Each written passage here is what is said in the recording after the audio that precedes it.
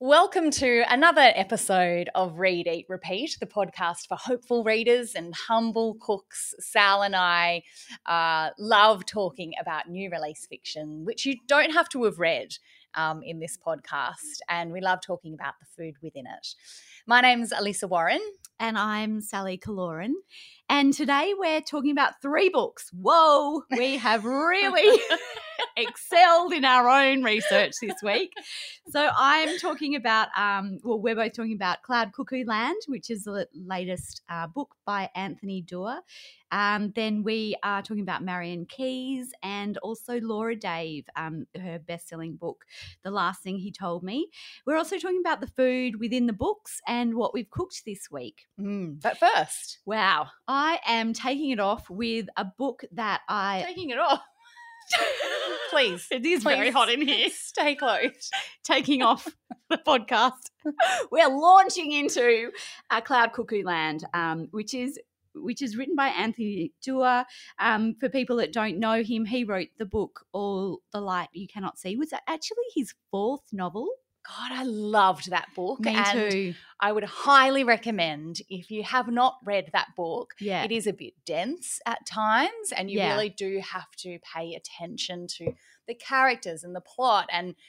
But by God, it's worth it. Isn't that just the most beautifully All written the Light book? You Cannot See is about a blind girl in World War II, and it just takes your senses to another realm, really. It's such an odd thing to write about, a blind girl in World War II. Yeah. And it starts off that book, I must tell you in case it's not spoiling anything, her father teaches her how to navigate, is it Paris they're in? I think so, yeah. By building her a model of their neighbourhood, I'm not quite sure if it wouldn't be the whole city, for her to feel with her fingers so that she can find her way around.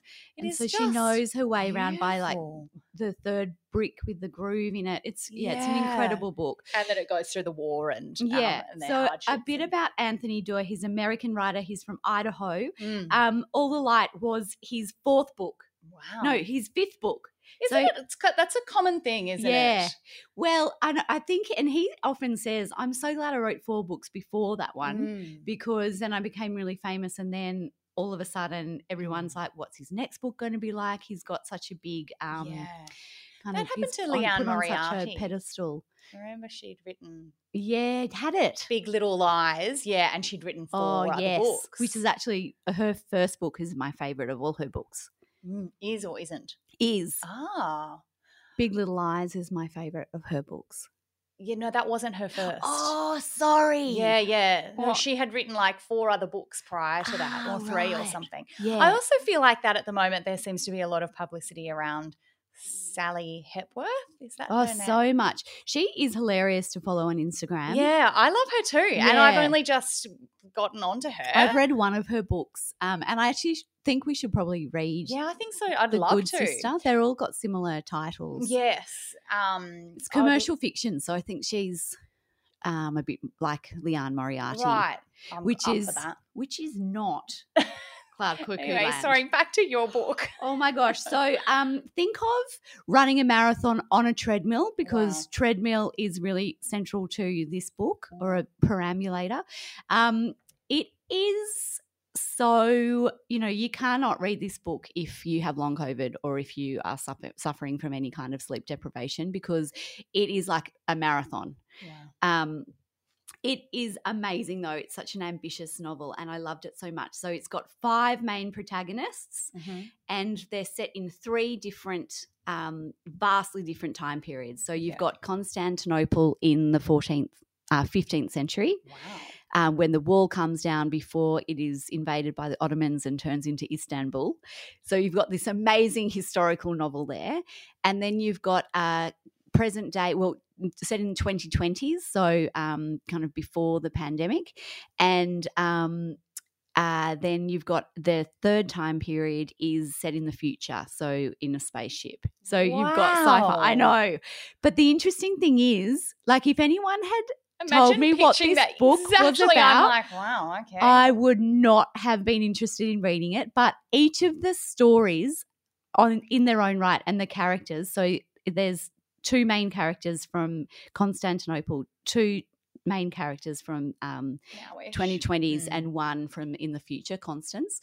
All the stories are so compelling in their own right, and then you're kind of wondering how are they related to each other, and they're all related through a text that is meaningful to them. It's the same text. So there's a book within the book which is called Cloud Cuckoo Land. Oh, wow. And Cloud Cuckoo Land, apparently, because I had to research what that even meant, because I felt like there was history behind that. And it's not a common term in Australia, I don't think. Have you heard about it? No, I haven't, no. But it is in, I think, Britain and the US, which describes a utopian place between heaven and earth. Oh. And so, when things aren't going well in Earth, you would want to potentially escape to Cloud Cuckoo Land where everything is amazing. But in reality, it might not be this utopian dream because nothing really is, and you might want to go back to Earth. So Holy smokes. Yeah. It is, Wow. but it's fantastic because it's written so well. It took Anthony 7 years to write this book, and it is so incredibly researched. It was so interesting. I absolutely loved it. I would go as far as saying it's the best thing I've read this year. Well, we're a few days in, really. But look, it is so different to All Alight, but it is so great. Isn't that the skill of a great writer to be able? It's almost like being a great actor to be able to play all these different roles and research these different books. Because the text that joins them all is kind of set in Greek mythology, kind of loosely related to the Iliad and the Odyssey. There's 24 chapters to it. There's 24 chapters in the Greek alphabet. There's 24 chapters in the Iliad and in the Odyssey. So it's very connected to that. Wow. But it really is a tribute to books and to storytelling and to librarians, because there's a librarian. It could be like an artificial intelligent librarian, but it is someone who protects the books within the different time periods. And then at the end, they're all linked together. So it is a brilliant book. I highly recommend, but it's one of those books that once you've read it once, I will think about it for a while, and I keep going back to thinking about other things and then researching it. But I don't think I'd read it again. Like, I'm done. Yes. It was a marathon, and I've done that, and I don't think I'd go back to it. One, definitely to a book to have in the bookshelf to kind of like say, I read that. Like, show off. This is my gold trophy. It was fantastic. How long did it take you to read it? Oh, not long. Because you were so into it. Yeah, I was so into it. Wow. I couldn't put it down in the end. It sounds a bit like, did you ever read, it must have been like 15 years ago, People of the Book by Geraldine Oh, yeah, Brooks. I loved that book. Yeah, it sounds quite similar to that. Yeah, look, it is. In terms of the complex narrative. And the text that's related throughout the book. Yeah. And the kind of tribute. I mean, the environment plays a central character in this book, and kind of the destruction and the deterioration of the earth and nature over greed. And I listened to Anthony, and he kind of described the genre of the book as the author as a literary sci-fi mystery young adult historical morality novel. Wow. It's like everything. It's a bit of everything. I think you'd love it, but I think you would be, like it is exhausting to read, just in terms of you're constantly going, okay, who's this guy again? And but about probably a third of the way the book, it just all comes together. And, I like that. Yeah. You have to push through a lot of books. I actually found his first book like that, All the Light. I had to keep pushing myself because I thought there must be a reason why everyone loves this book, which is obviously with this one as well. It's on the bestseller list, and it has been there for some time. I keep seeing it there. Yeah, so there's obviously a fuss for a good reason. I would go as far as to give this book 4.5 stars out of 5. It's really clever. What did it lose the stars for? Like the half star? A half star. Well, I just it's not typically a book that I would enjoy. I love historical fiction. So it's not, I mean, this is historical fiction, but it's also like pretty out there in some other ways. I think it's brilliant, and it is a work of art, and it is incredibly written, and I think he is a fantastic author. But I just don't think I can give it 5 stars because 10 out of 10. Because it's like I don't know what I'm saying. Good. And any food in the book? The food in the book, yeah. I don't know if I'm trusting your food today because you're sitting there with a bottle of urine. It looks like wee. Is that kombucha? It's ginger and lime, and it tastes as bad as it looks. Disgusting. Okay, so the food within the book, there was actually surprisingly, because one of my friends said to me when I told her I was doing this podcast, she's like, "What if there's no food in the book?" I'm like, "There's always food in the book. Always food in the book. There is. You can always find some kind of foodie thing. Look, food is definitely not a theme in the book. Starvation is probably a theme that is in the book. In the spaceship has the most food of any time period because they print it they use this nourish powder to create food in a food printer. But there is 4 farms on the spaceship where they can get fresh ingredients. So it made me think about what I grow in my garden. Oh, yeah. What do you grow? This is the loose connection. Yeah. So we have set up a veggie garden in our back lane. It actually borders a mechanic and probably is, really toxic. But we grow. We're doing our best. We grow pumpkins. We grow tomatoes, self-seeded tomatoes. They just pop up everywhere. We've got a compost bin happening. How do you tame the pumpkins? What are they growing? Or they just grow? They grow on the road and then cars drive over them.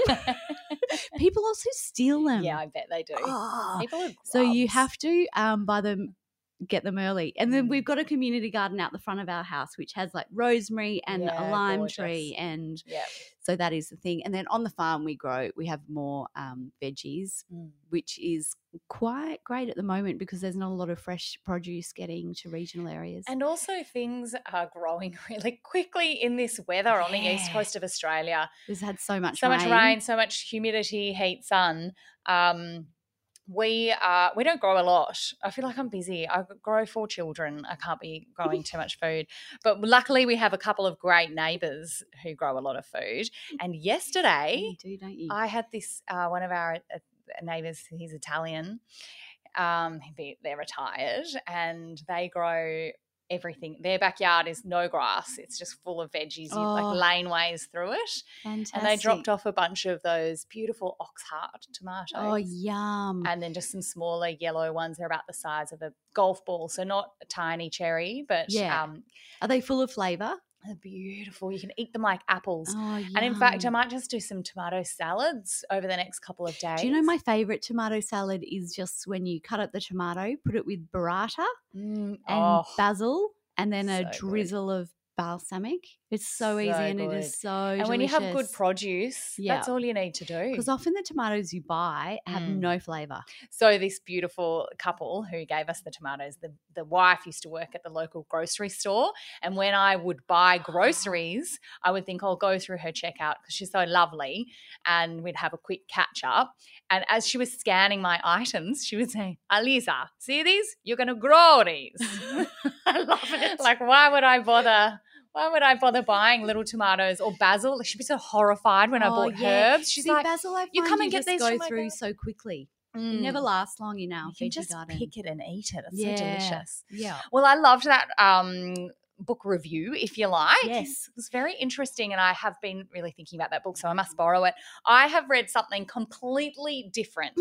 2 books, very different, all 3 really, from each other. The first one I have to talk about and highly recommend is called Rachel's Holiday. You may have heard of it. It's Marian Keyes's famous book that she wrote 25 years ago, which I didn't read back then because it just wasn't really my buzz. I haven't read it. Yeah, look, I read it and it is a bit time warpy in the sense that there's no reference to like texting or mobile phones. They're still calling on landlines and so on. Of course. Yeah, and at the front of the book it says Leanne Moriarty, to mention her name again, she is quoted as calling it a masterclass. I adored it. That's her review, and I thought that's an odd thing to write. Like, wouldn't you just say amazing or great or something? Yeah.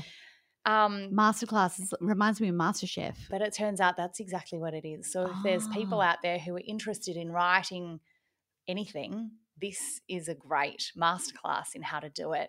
It's really smart. It's not that boring chick lit kind of vibe that I think maybe after this book many publishers were trying to recreate this magic and make because Marian Keyes really stuff. Is the boss of, isn't she? But it's not chick litty. I mean, it's got a hot pink cover, which is a shame because it shouldn't.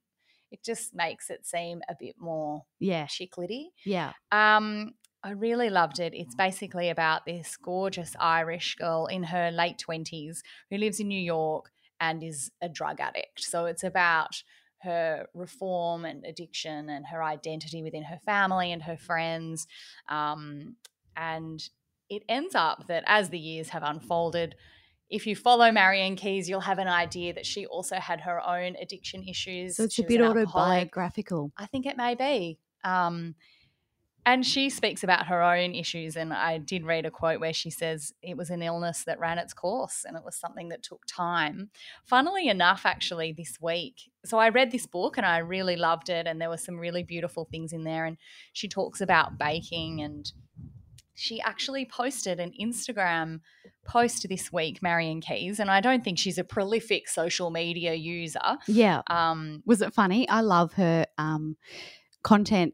I listen to podcasts where she's interviewed and she's just hilarious. I find myself like wetting my pants. She's so funny. Yeah. And her accent, the way she talks, it's like actually, that in itself is so warm and gorgeous. Yeah. So she wrote in this post, this is literally like days ago, 11 years ago today, I made this birthday cake. It's a picture of this beautifully made cake with the like marzipan and it's like a garden for a friend who loves gardening. At the time, I was in capitals deep in the bleakness, and honest to God, decorating cakes with this detail was one of the saving of me, more so than even baking them. Even now, remembering those few years makes a shadow pass over the sun. But I'm still here, and today I feel happy, grateful, and 68% normal. 68% is very good. Back then, if you told me that a time would come where I wouldn't feel like I was in the horrors, I wouldn't have believed you, but it did happen. If you're going through the ringer, please try to have faith that one day you'll be again delighted to be alive. Oh, gosh. Isn't that beautiful? Isn't that amazing? Because I didn't know any of that, and I would never have suspected it because – you know, I love audiobooks, but Marian Keyes' audiobooks are incredible because she narrates them. And I just laugh. The last one I listened to was called Grown Ups. I think that was her last novel. Yeah. And I think it went for something like 28 hours. Yeah. And it was 28 hours of just pure joy, just listening to her voice. I could listen to her till the cows come home. Yeah, she's great. In this book, she does refer to some baking. So, yeah, it must have been at a point where she was, I don't know, either discovering it or had been using it in the past to help her. So this girl, Rachel, goes to rehab. The whole book is her in rehab. It's such a great journey. And you know that as you open it up, you know, here's this girl struggling. She's going to rehab. You know that everything will be okay in the end. It's that kind of rom-com vibe. Yeah.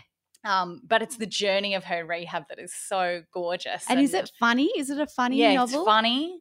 And it's real and it's smart. So you become almost her best friend, her sidekick. Rachel's. And you have to try and decipher all the lies because she is a prolific liar because she's an addict. And as the novel goes on, you're like, oh, yeah, right. I can see now. Do you almost want to – is it like Tully? Like where you just don't really like her, or do you like Rachel? Love her. Okay. You love her. No, Tully, Paulina Simon's Tully. Yeah. I hated her. I hated her too, but God, I couldn't help but finish that book. Yeah, me too. She says in this book, awful as I felt, there was something comforting about measuring and sieving the flour and sugar and desecrated coconut, as Mum called it, breaking in the eggs, pausing momentarily for a brief gag because at this point she's not feeling the best, stirring it all around in a bowl and putting the sticky mixture into little paper cases that had sprigs of holly on them. It made me think of when I was a little girl and I used to help my mother in the days before she gave up baking forever. Isn't that nice thinking about those beautiful young memories you have and baking, and it's actually the process is so healing as well. Yeah. My kids love baking with me. Yeah. So I read this book not because I wanted to have a little flashback to 25 years ago. She has written a sequel called Again, Rachel. It's been reviewed by a few people, I think, in Ireland. There's a couple of writers I follow who have said it's as amazing as the first one. It comes out in February, so we'll have to read that. I'm happy to read that one and bring that. Oh, fantastic. Yeah, it was really great. I also read The Last Thing He Told Me by Laura Dave. It's a Reese Witherspoon book club pick. I love her picks. Well, not all of them actually. Not all of them either, but I think quite a few of them go to the New York Times bestseller list. I wonder the link though. You what, sorry? Yeah, I think it's probably because of the book club that they become. Yeah. Bestsellers. Do you think? Yeah, maybe. I have read a couple of hers. The Crawdads Sing, she did. Oh, yeah, I love that. I don't think that would be because of her. I mean, it wouldn't have hurt. No, I agree with that one. But some others, like, that really annoying person that I really didn't like her book. Oh, Glennon Doyle. Yeah. Apologies to anyone who's really into Glennon Doyle. Which a lot of people are. I'm sorry, but she's very irritating. Yeah, she's very American. Anyway, yes, they do have a real love in there. So I read this book because I was like, geez, it must be all right. And I really liked it. It's a book about a white collar crime situation. A man is onto his second marriage with a lady called Hannah, and he has brought with him a teenage daughter. He goes missing because he's committed this white collar crime and left her with a big old mess and having to bring up his daughter who hates her. What? Yeah. So then she goes on this the book is, and that's not spoiling anything that happens in the first few pages. Yeah, right. Then the book is her unraveling what the hell and why did he. It's a bit like Melissa Caddick. Yeah, it is a bit like that. Wow. Yeah. And then she just tries to figure out what on earth happened and try and bond with this teenager. It's a funny thing just thinking about teenagers, like everything about it. She's just... I'm just so glad you're going to go have a teenager before me so you can just impart your wisdom. Yeah, but see, I'll have a boy. And so my son is 11, eldest son, and then we've both got girls the same age who are 9. Look out. Heaven help us. We'll have to do a podcast every day just to escape. Yeah, I know. With Joe Lamble, the clinical psychologist. So in this book, she cooks. She makes a burnt butter pasta dish for her stepdaughter who hates it. I like everything about the butter. Yeah. What the butter going? Oh, right. So she burns it and mucks it up. And I was thinking about dishes that I've made for my family that... what do you make it for a dish for someone who really dislikes you? You just can't win. You can't win. They're going to hate. Oh, do you know what? Maybe you could. Maybe that's, a way to someone's heart. A teenage girl like a tuna salad. Or... Yeah. I don't eat fish. I don't eat salad. I'm vegan. Yeah, just something on TikTok. All it's got to be is like if they're making sayos with icing, you could just make that. Like that tomato vodka sauce thing. Do you know what I heard also they made on TikTok? Like pretty much tuna pasta.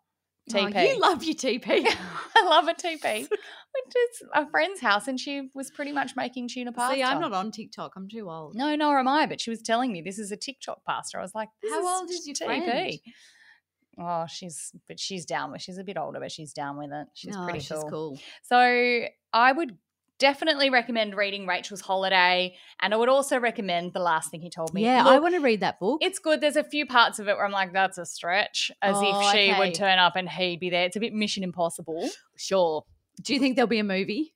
There is. Out of it? Oh, when you get to the last page, God. It says this has been commissioned to be a movie and Julia Roberts is the main character. Oh, my gosh. Okay, so maybe I'll just watch the movie. Yeah. No. Is it worth it? The movie will be better than the book. I can't believe I'm saying that.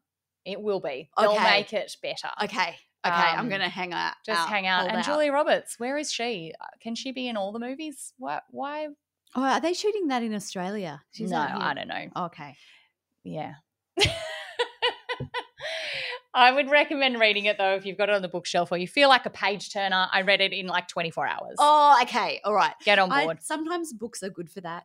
Now, our last segment for the podcast today is to talk about what we have cooked this week. What no have you cheating. Cooked? Well, what have you made this week? Oh, my God. So I made plum jam because we've got this plum tree. It's full of these delicious ripe plums.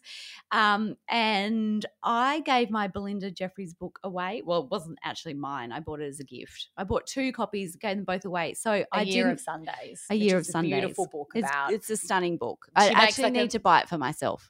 Buy it for yourself. She makes a thing. We've spoken about it before on the plum podcast. jam, Yes. the fail-proof She makes plum it through jam. the year. Yeah. And Well, things I in didn't season. follow her recipe, which is why my plum jam failed. I think I mucked up the ratio of plums to sugar. She pretty much says you cannot muck this up. Yeah. You did. I think I put 3 times the amount of plums as you meant to. And she also added apples as pectin, which I didn't read because I didn't do that. I just followed a recipe that I found online, and it is plum syrup, which is actually delicious on ice cream. I'm going to try some. But, live tasting. But it is just not drink jam. it I know like a you can cup. actually drink it. It's like a smoothie texture. My kids have it on yogurt. Oh, yum. Yeah. It just tastes like pureed plums, Yeah, really, which is sweet what it plums. is, but sweet. Yeah, I think God, I love a plum. Yeah, how good are plums? We've got 2 plum trees. Well, I think you've got to have 2 because that's how they cross-pollinate. Oh. But Yum. Sal, that's really nice. If that had worked out. I know, imagine how nice it would be. So my mum is hilarious. I gave her a bottle of syrup and she goes, I'm just going to turn it into jam. So she did. Oh. She put it on the stove clever. and I know. Clever. Who has time for that though? Well, I'm just giving my failure. Can you just give it all to your mum and then resend it out? Give it back. Yeah, so in fact, give this jar to her, let her sort it out, and then I'll give it send back it to back you to next me. week. Oh, look, I love your quest to make the perfect jam. Yeah. Can you continue? I can want you to because be a jam I've queen. got the next plum tree is only becoming ripe this week. Yes. So I'm going to have another crack at the plum jam and I'm going to follow Please. the recipe. And put some apple in there. Belinda's recipe. Yes. Yeah. Oh, I'm so glad. I love your jam mission. And what have you been cooking? So this? I made a zucchini slice this week, which is so delicious. I just looked it up. Did you put bacon in it? Yeah, key. Yeah. Key ingredient. That's what I find too. Is bacon. Yes. Or if you don't have any, just some ham. It needs a little saltening up. With onions? So I just dice an onion, grate a zucchini. Sometimes I grate like 3 if I've got them. Yeah. Grate a carrot. Do you have to get the juice out of the zucchini? No, the water? none of that. Just chuck it in. Don't make life hard for yourself. Okay. And onion. What else did I do? I chucked in a tin of corn, like corn kernels. Oh, yep. Bit of bacon, self-raising flour, handful of cheese, 5 eggs. Stir it up, chuck it in the pot, in the oven for half an hour. My kids love it. Do they? And then I serve it with a big thing of mash because for dinner. Yep. Oh, I don't want people coming down to me and then an hour later going, I'm hungry. Can I have some tiny teddies? Yeah. Yeah, no. Or toast. Yeah. Yeah. So I would highly recommend that. I actually got it off taste, but then I just jazzed it up a bit and bazzed it up. Yeah, and I threw in a whole bunch of other things, which then got me to thinking I love zucchini. I put in absolutely everything that I cook. And I recently made a zucchini loaf that I took off Susie Burrell's Instagram page. She's that dietitian. Oh, yeah. She's really terrific and a great follower. I really like her stuff and her general healthy ethos. And she had a zucchini loaf that didn't have much sugar in it because heaven help you, it is so hard to find a zucchini loaf that isn't just full of sugar. Oh, wow. Online. So you don't add any sugar? Oh, I think there's like a tiny bit, but not much. Okay. Not like the other ones. It's worth – I'll find it, and if anyone's interested, I can repost Do you know another follow that Matt put me onto is Chef Orazio? Oh. So he has I might have even mispronounced his name, which I hope I haven't. But he has these Matt grabbed my phone and made me follow him. But he has these fantastic dishes that he cooks and then he saves them all in his stories. Oh, good idea. And they're so good. There's lots of seafood ones that you love. Oh, and easy though. Easy is where I'm at. Well, yeah, a little bit easy. Yeah, you guys are pretty advanced. They cooks make in your it. house. He makes it easy. Yeah. Anyway, it was Matt's birthday this week, and he wants me. He's asked Oh, that. Can you recreate his Instagram feed? Yeah, which I won't be able to do. Like he does lots of barramundi and pancetta and even just like pork cutlets. And so I'm going to be doing that. Lots of pasta dishes. Ooh, one's called vodka dicks. I like that one. I beg your pardon. Well, Matt's going to be having a great birthday. On that note, happy birthday, Matt. We'll see you next time. We've been married too long for that. Bye. Bye.